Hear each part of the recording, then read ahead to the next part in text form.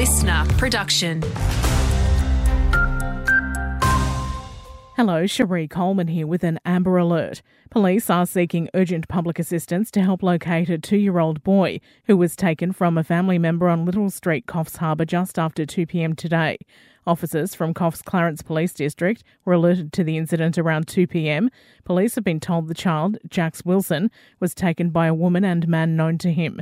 They drove off in a black 1996 Volkswagen Golf sedan with Victorian registration OAH 707.